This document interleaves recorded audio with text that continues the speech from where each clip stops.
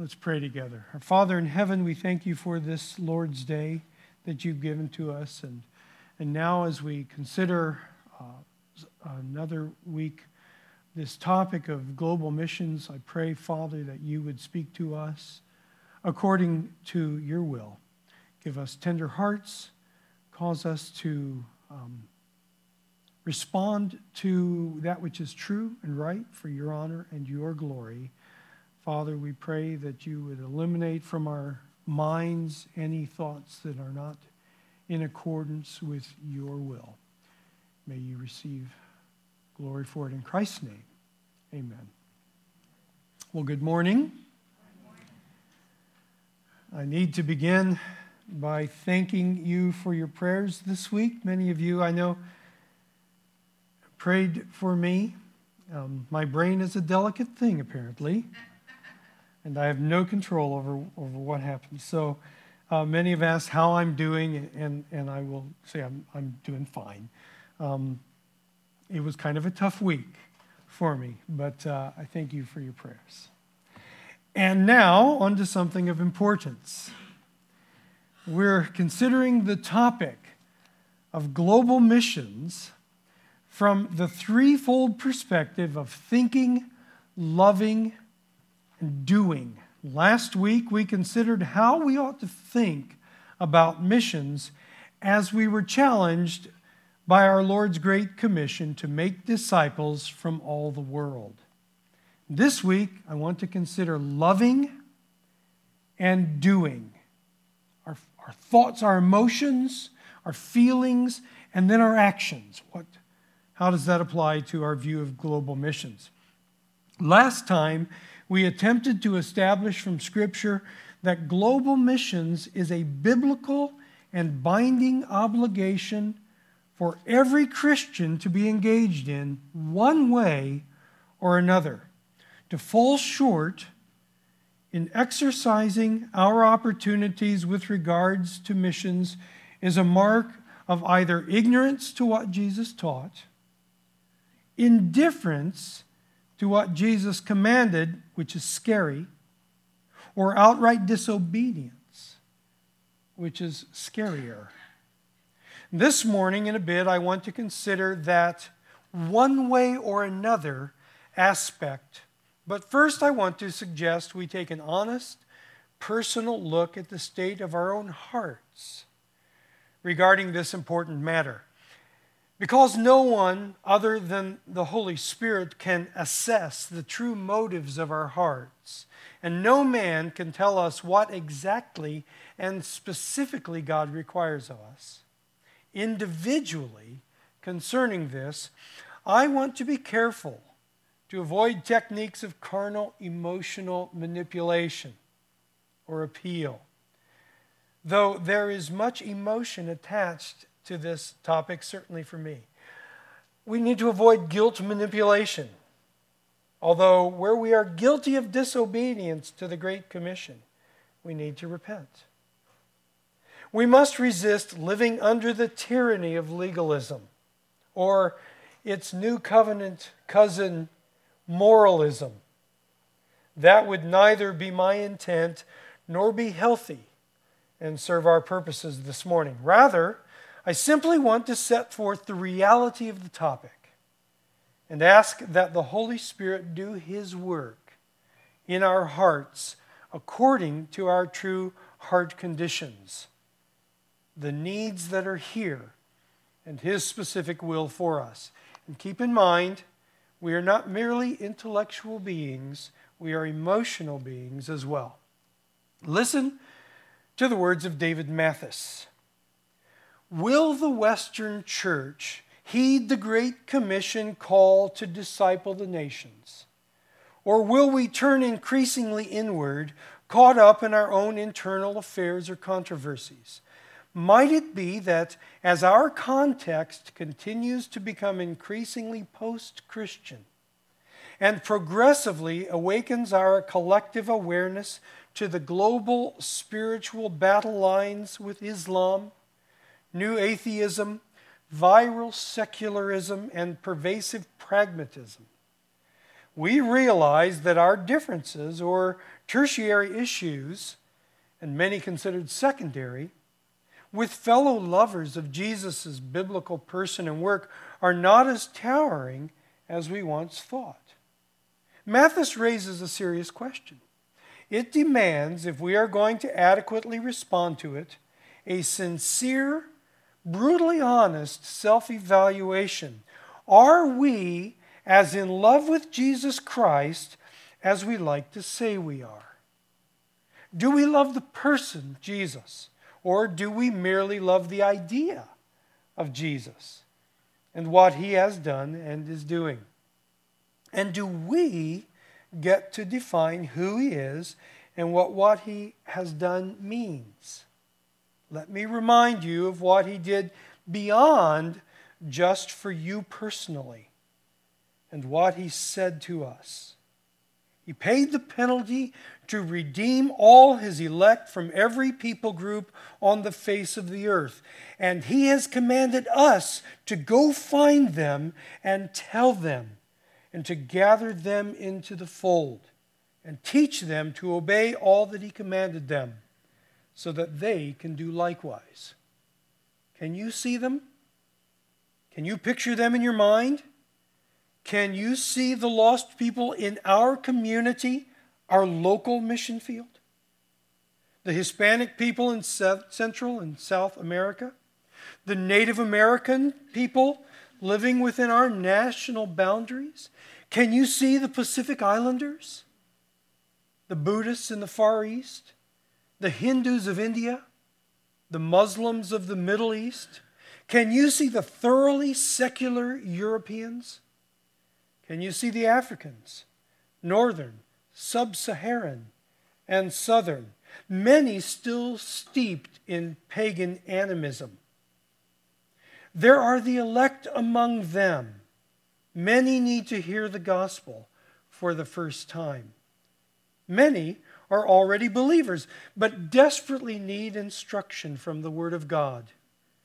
Would you not long for our brothers and sisters around the globe to have the privilege that you and I have week in and week out to hear solid biblical exposition from the pulpits of their churches? Do you not care that there are groups of believers gathering together for worship and instruction today who are certainly able to worship, but do not receive teaching because there is no one able to teach them? It is not at all uncommon, even to this day in Africa, for so-called evangelists and church planters, and I use that term loosely, to go out into the bush villages and preach a gospel message. Often the village will respond enthusiastically, particularly if the village chief responds enthusiastically. And many will declare themselves Christians. And it often proves to be true that there are some genuine believers among them. Then the preachers will ask around for someone who can read. When they find the one or two who are able to read, they will select one, give him a copy of the Bible, sometimes I've found only a Gospel of John, and declare this person to be the pastor of the new church there, and leave. Are we okay with that? Are we willing to simply turn an indifferent eye toward this reality? I have met some of those pastors, and almost all of them are desperately hungry to the point of begging for biblical teaching and pastoral training. And some people wonder why I cannot tear my heart away from the saints in Africa. I want to read a quote from Pastor Rick Warren that I think, no matter what you may think of some of his approach to theology in the Christian life, must give us cause for serious thought. Pastor Warren says, I believe you can judge the health of a church not by its seating capacity, but by its sending capacity. You don't judge the health of an army by how many soldiers sit in the mess hall and eat every week and listen to your Bible study. You judge the health of an army by how many are on the front line doing battle in the world. We want to be able to bring them in, build them up, train them forward, and send them out. And to do so, we must be able to teach people not only to love the Word, but also to do the Word. And so we consider the second part of our threefold approach, loving. To what extent should our hearts be engaged in global missions? To what extent are our hearts engaged in global missions? Do we even care? Michael Haykin and C. Jeffrey Robinson Sr. authored an informative book, To the Ends of the Earth. In this work, they studied the impact on world evangelism that can be traced to the activities and teaching of John Calvin and subsequent reformers and reformed churches, exposing the lie of the stereotype that Calvinism must result in an indifference to or a refusal to witness for the gospel. They are not true Calvinists who despise evangelism. In this book, the authors rightly insert evangelism under the broad category of building and furthering the kingdom of God on the earth. They give four primary motivations for extending Christ's kingdom. First and foremost was the glory of God. Then we are to evangelize for the simple reason that we have been commanded to do so by Christ, which we looked at to some extent last week. Moreover, bearing witness to the faith is pleasing to God. Finally, compassion for the lost condition of people also should drive Christians to witness.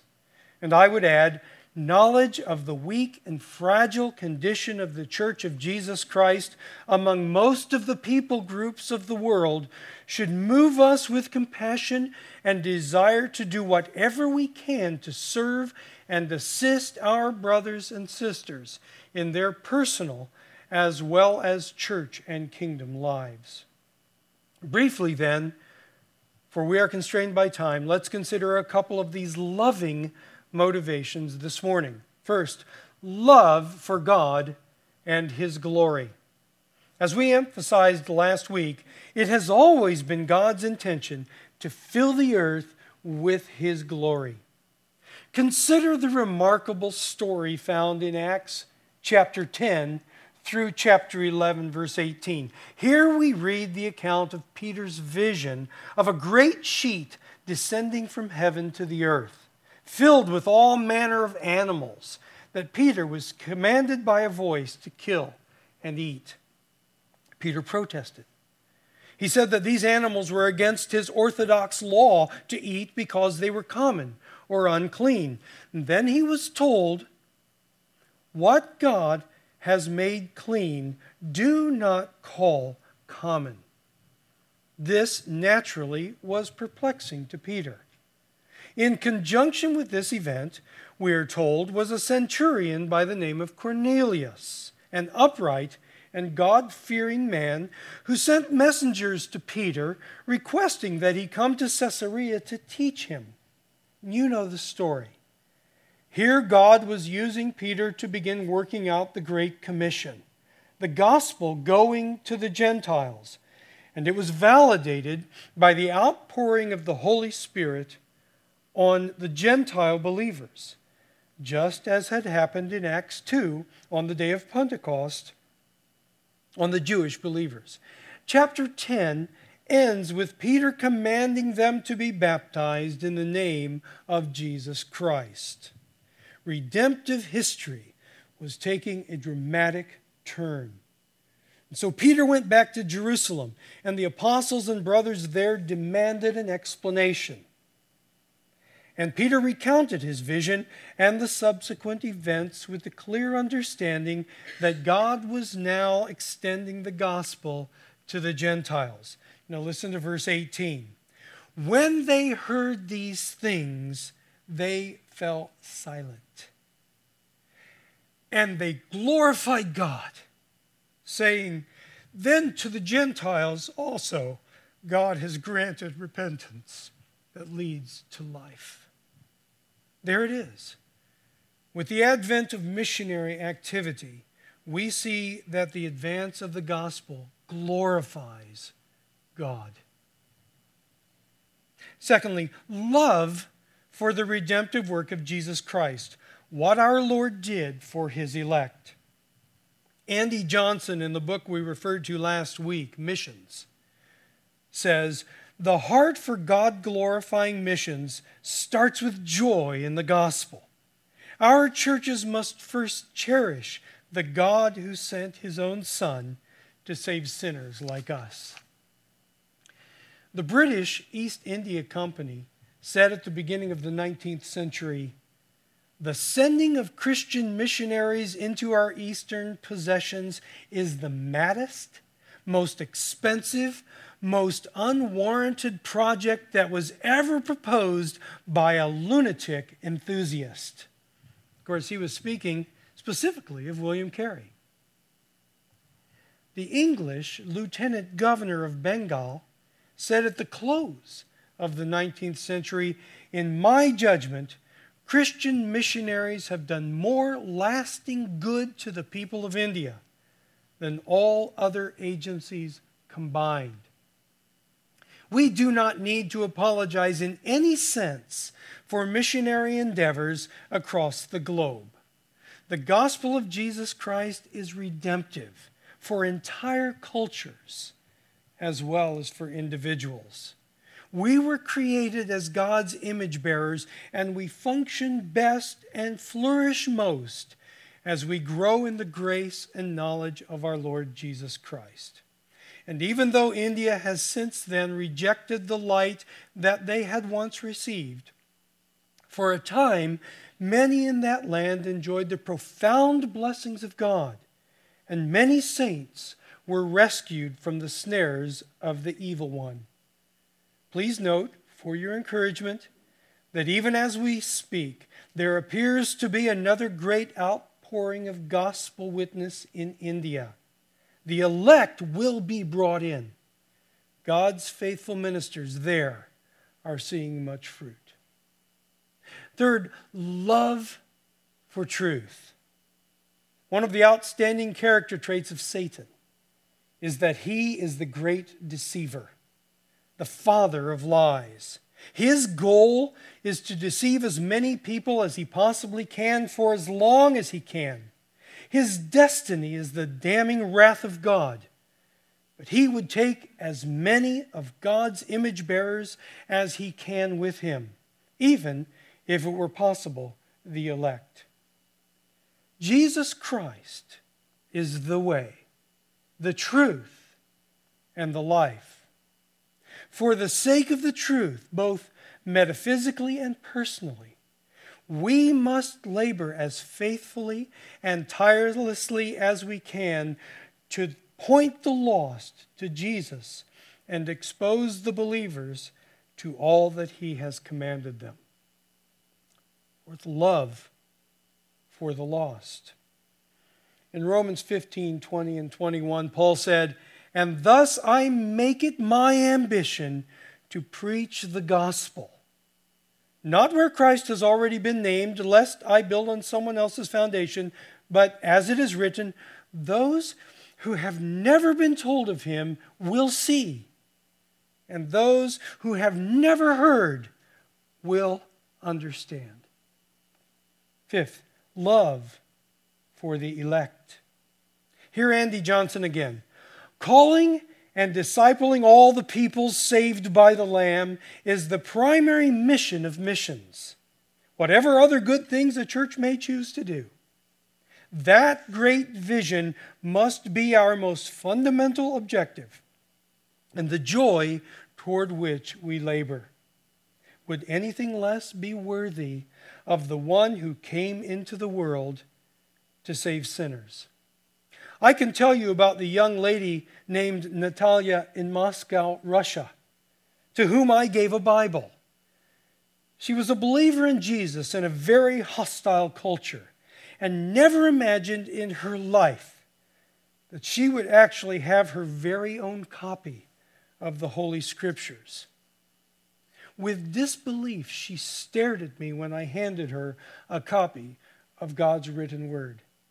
And when she finally realized it was hers, she broke down with tears of gratitude. I'll never forget her.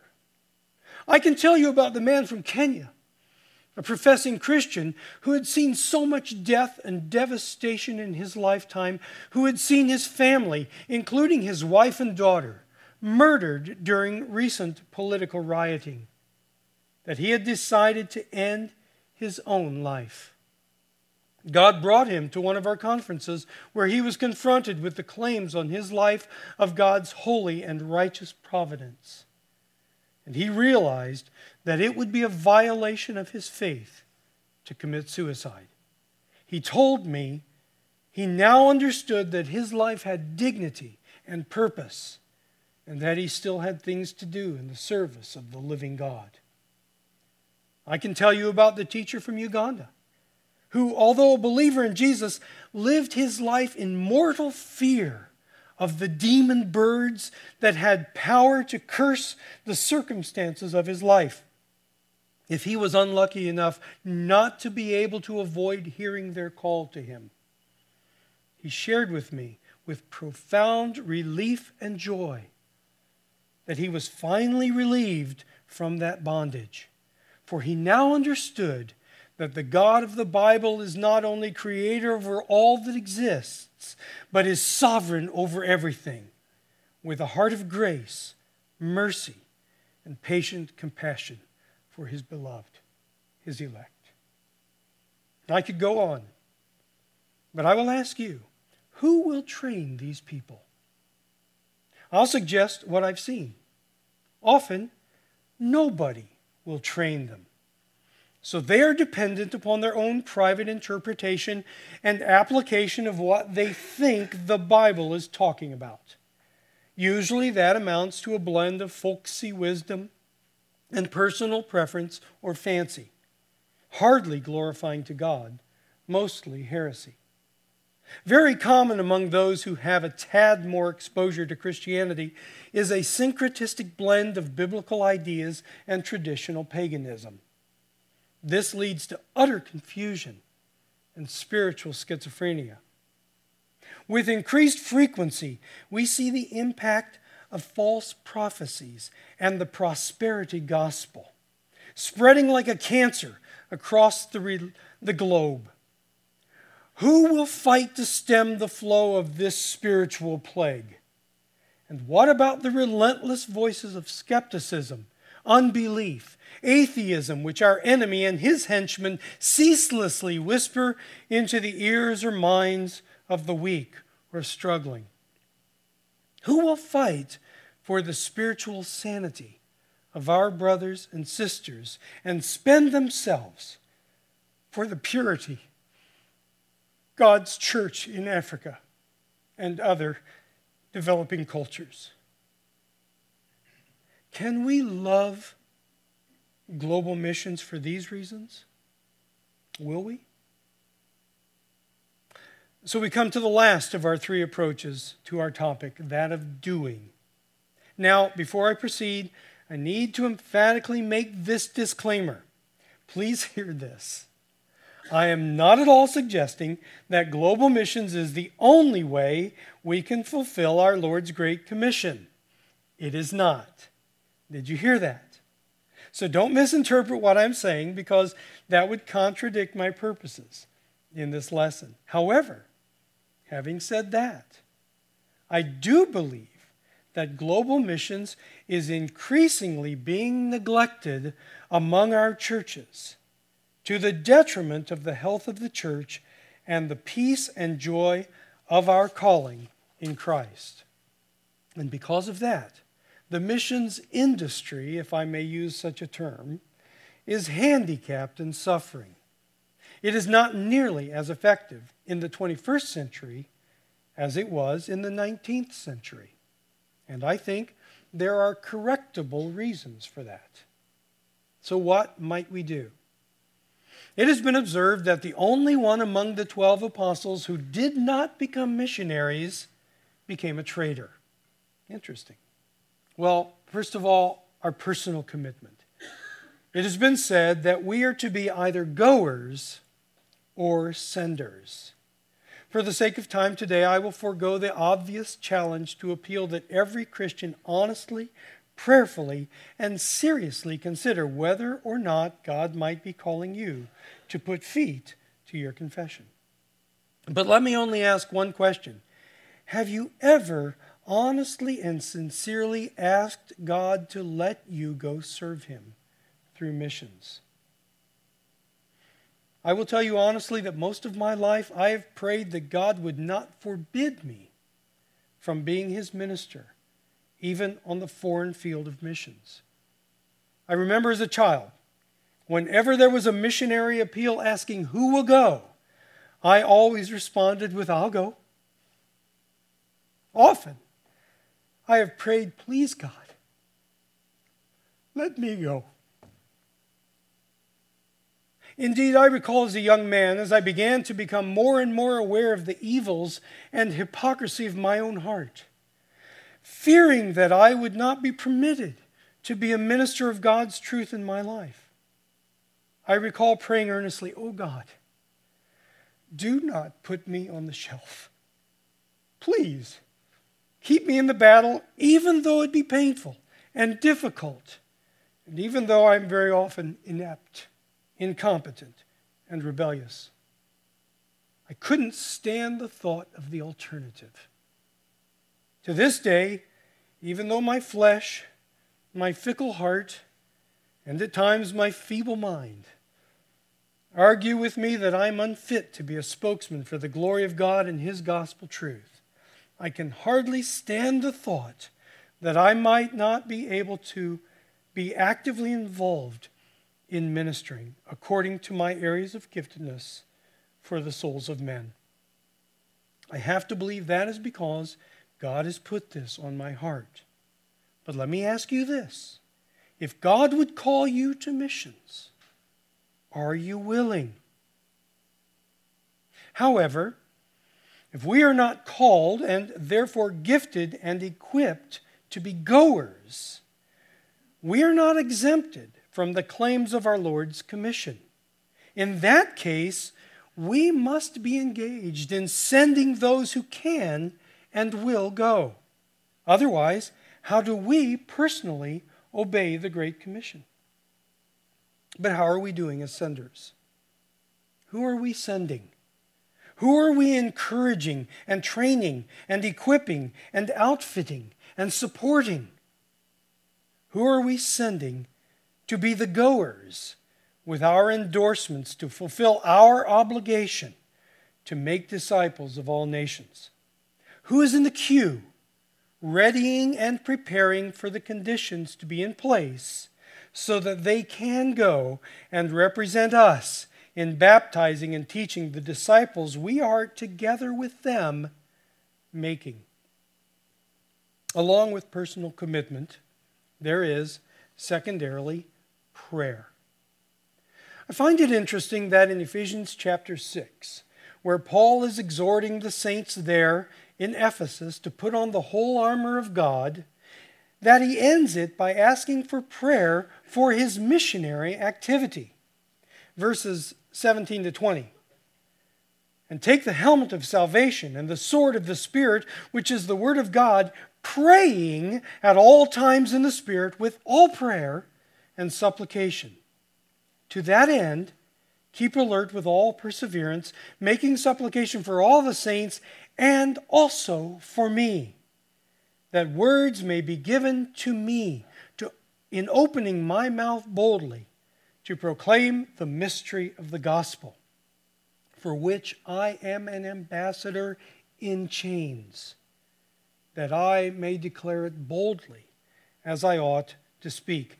That's a missionary prayer request. We believe in prayer. For countless reasons, we understand that we are completely dependent upon God for both the desires of our heart and the fulfillment of those desires.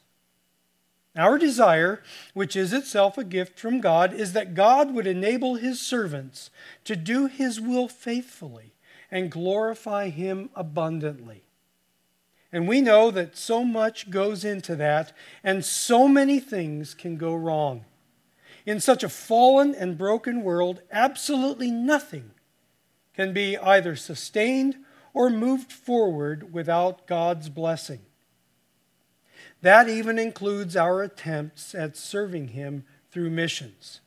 Genuine, importunate prayer support is one way we can participate in the Great Commission when we cannot physically go.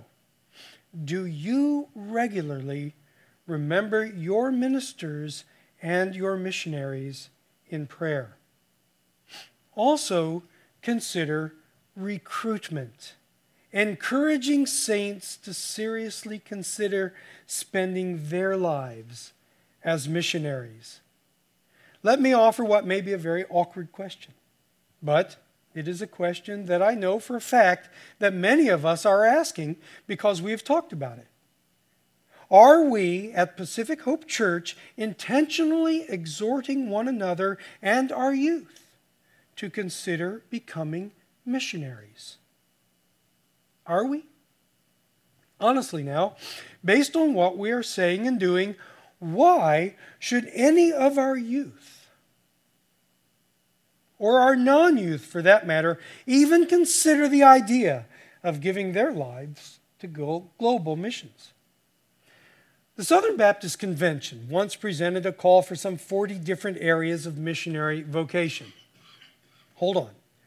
Agriculture, architecture, bookkeeping, bookstore management, business administration, camp direction, chaplaincy, conference direction, dormitory house parents, English-speaking pastors, field evangelism, goodwill centers, graphic arts, mass communications, medical ministries, anesthetists, dentist, doctor, hospital administrator, lab technician, nurse, public health specialist, music education and promotion, music and church drama, press service, printing, publications, radio and TV promotion, religious education and promotion, school administration, secretarial work, social work, student work, teaching, seminary, college, institute, secondary school, primary school, kindergarten, training union work, and women's work. What are our people able and willing to do? Are we willing to do it for the sake of Christ's church, Christ's kingdom around the globe? Really, is there a legitimate need for missionaries? Is there still a mission field? Consider these observations. Some of these statistics may be a bit dated, but they are illustrative, and I can't imagine that things have gotten more encouraging in the last few years. According to the latest available statistics, the ratio of Protestant missionaries to population in strategic world areas shows 1,448 ministers per million people in the United States. Okay, let that be our standard that we measure the other numbers by. 1,448 ministers per million people in the United States. Frankly, not enough. 56 missionaries per million people in Africa. 30 missionaries per million people in South America. 15 missionaries per million people in India. 3 missionaries per million people in Indochina. Moreover, much of Europe, with its approximately 500 million people, is largely unevangelized, and virtually all communist-controlled countries are legally closed to missions work. More than 2 billion of the earth's inhabitants are either pagan, atheistic, or non-Christian. There are approximately 800 million communists, all militant atheists.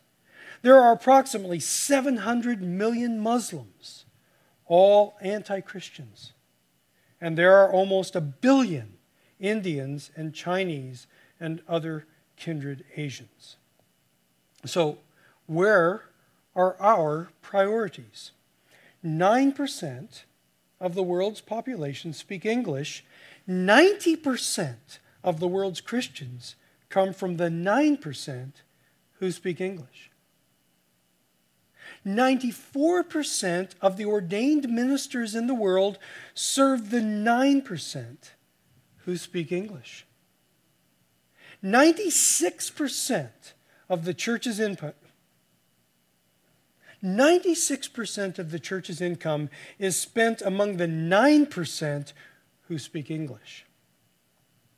Well, then there is simply thinking about missions and teaching our children, helping our children develop a global perspective. Let me offer some suggestions.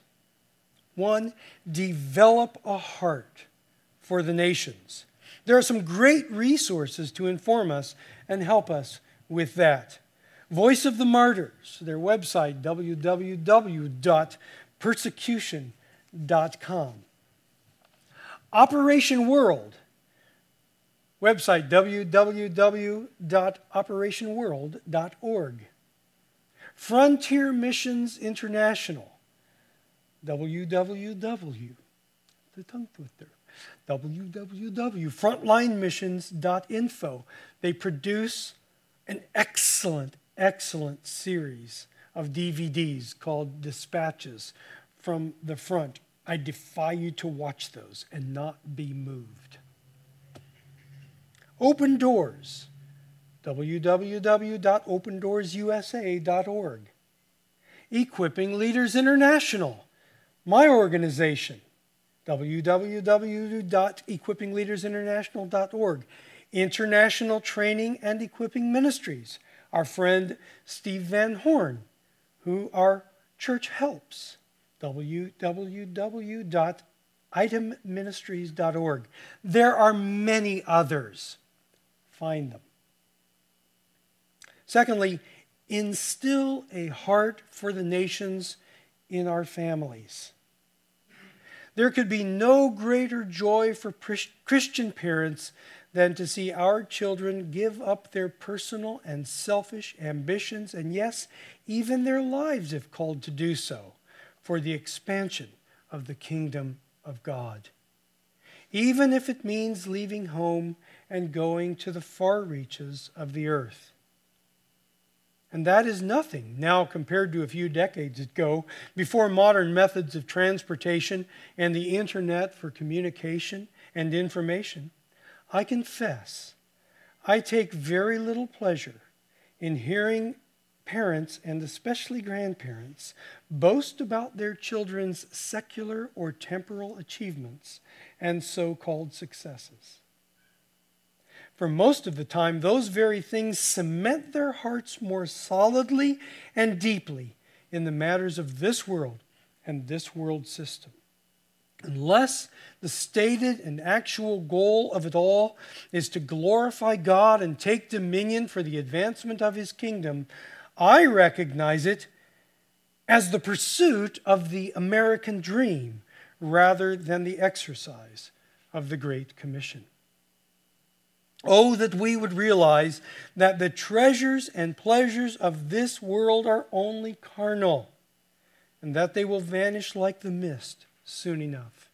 Wood, hay, and stubble.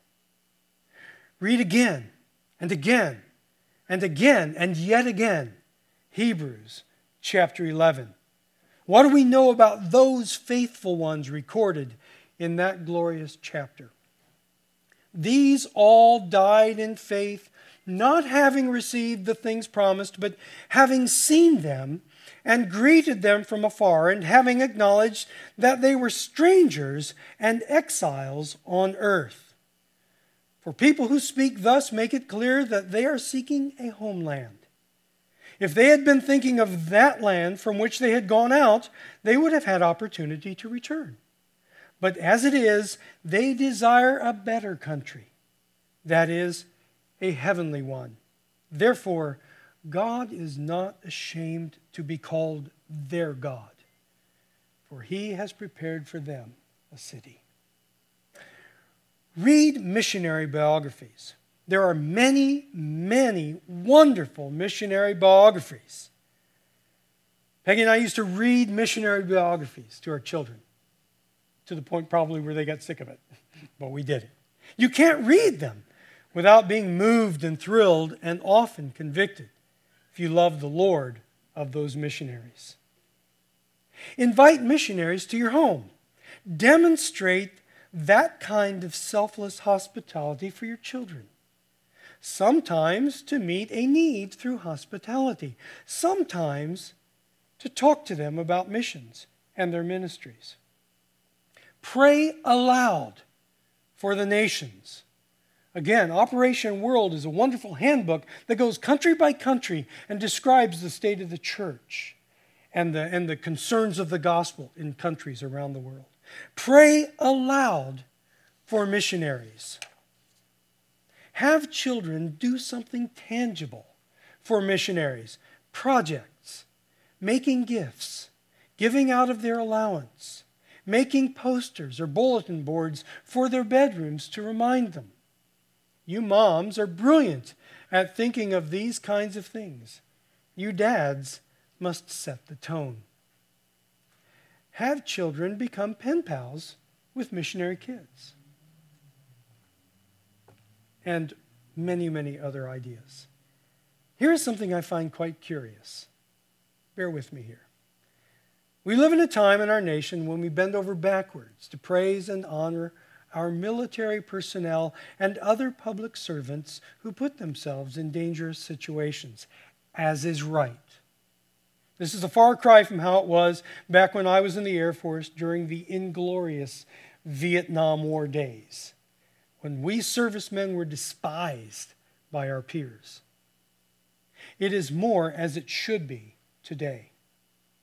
I find it interesting that so many encourage our young people to pursue military careers, even though we know that there is a chance they may be called into combat and may make what we call the ultimate sacrifice for their country. Our breasts swell with pride as our youth give their talents and skills and sometimes lives. Yet so many parents shrink from the idea of their children leaving the comforts of middle-class communities to go to the front lines of the battlegrounds for the eternal souls of men and women around the globe. Why is that, do you think? Well, thirdly, financially, even sacrificially, support missions. Here's an interesting observation.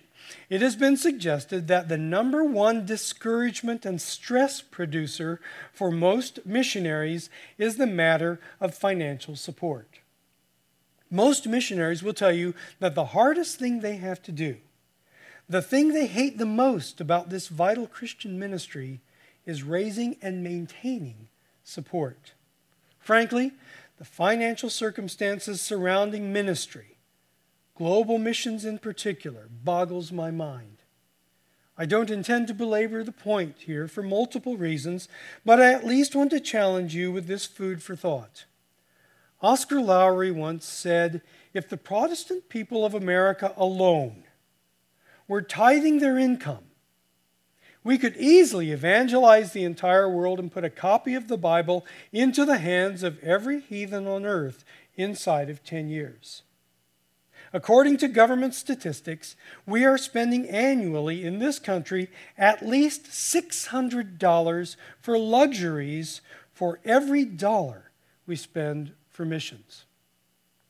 We spend in America more for tobacco in a single year than both the United States and Canada have spent for missions since white men came to America.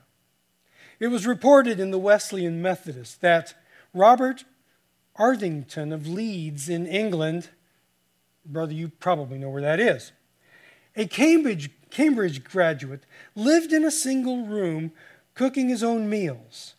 And he once gave foreign missions £500,000 on the condition that it was all to be spent on pioneer work within 25 years. He wrote these words, "Gladly would I make the floor my bed, a box my chair, and another box my table, rather than that men should perish for want of the knowledge of Christ." What do we forego of this life's trinkets that the gospel of Jesus Christ might be proclaimed in its fullness to every nation? We love that famous quote by the missionary martyr Jim Elliot. He is no fool who gives what he cannot keep to gain that which he cannot lose. We love to quote him. But could we sincerely say it for ourselves? What does the typical American church look like through the eyes of a missionary? Consider this anecdote from Moody Monthly Magazine, dated, I think, from a bygone era, but with adjustments still applicable. A missionary at home on furlough was invited to a dinner at a great summer resort where he met many women of prominence and position. After dinner, he went to his room and wrote a letter to his wife. Apparently, this was before the day of email and text messaging. He said, "Dear wife, I've had dinner at the hotel. The company was wonderful. I saw strange things today. Many women were present. There were some who, to my certain knowledge, wore one church, 40 cottage organs, and 20 libraries." In his great longing for money to provide the gospel for hungering millions, he could not refrain from estimating the silks, satins, and the diamonds of the guests at the dinner in terms of his people's needs. Well, that might be more amusing than convicting, but let me offer this quote for your consideration. Jacob Chamberlain once said, "Every church should support 2 pastors, one for the thousands at home, the other for the millions abroad." Is it all worth it? Is the Great Commission really our Lord's will for the expansion and building of his kingdom, his church? Again, if there's any doubt, I refer you once more to the myriad of missionary biographies. Let me simply mention just this one little testimony. On one of the New Hebrides in the South Pacific is the lonely grave of a Presbyterian missionary, the Reverend John Getty. A marble slab bears the following inscription: "When he came here, there were no Christians. When he went away, there were no heathen." Well, we've just nicked the surface of this topic. May God give us grace that however he gifts us and enables us, we may, as his people, be faithful in laboring to fill the earth with his glory. May he not hinder us from making disciples in all the world. Father, help us to be obedient as you put it upon our hearts, to be engaged actively as individuals and as a church in filling the earth with your glory through the ministry of global missions. In Jesus' name I pray. Amen.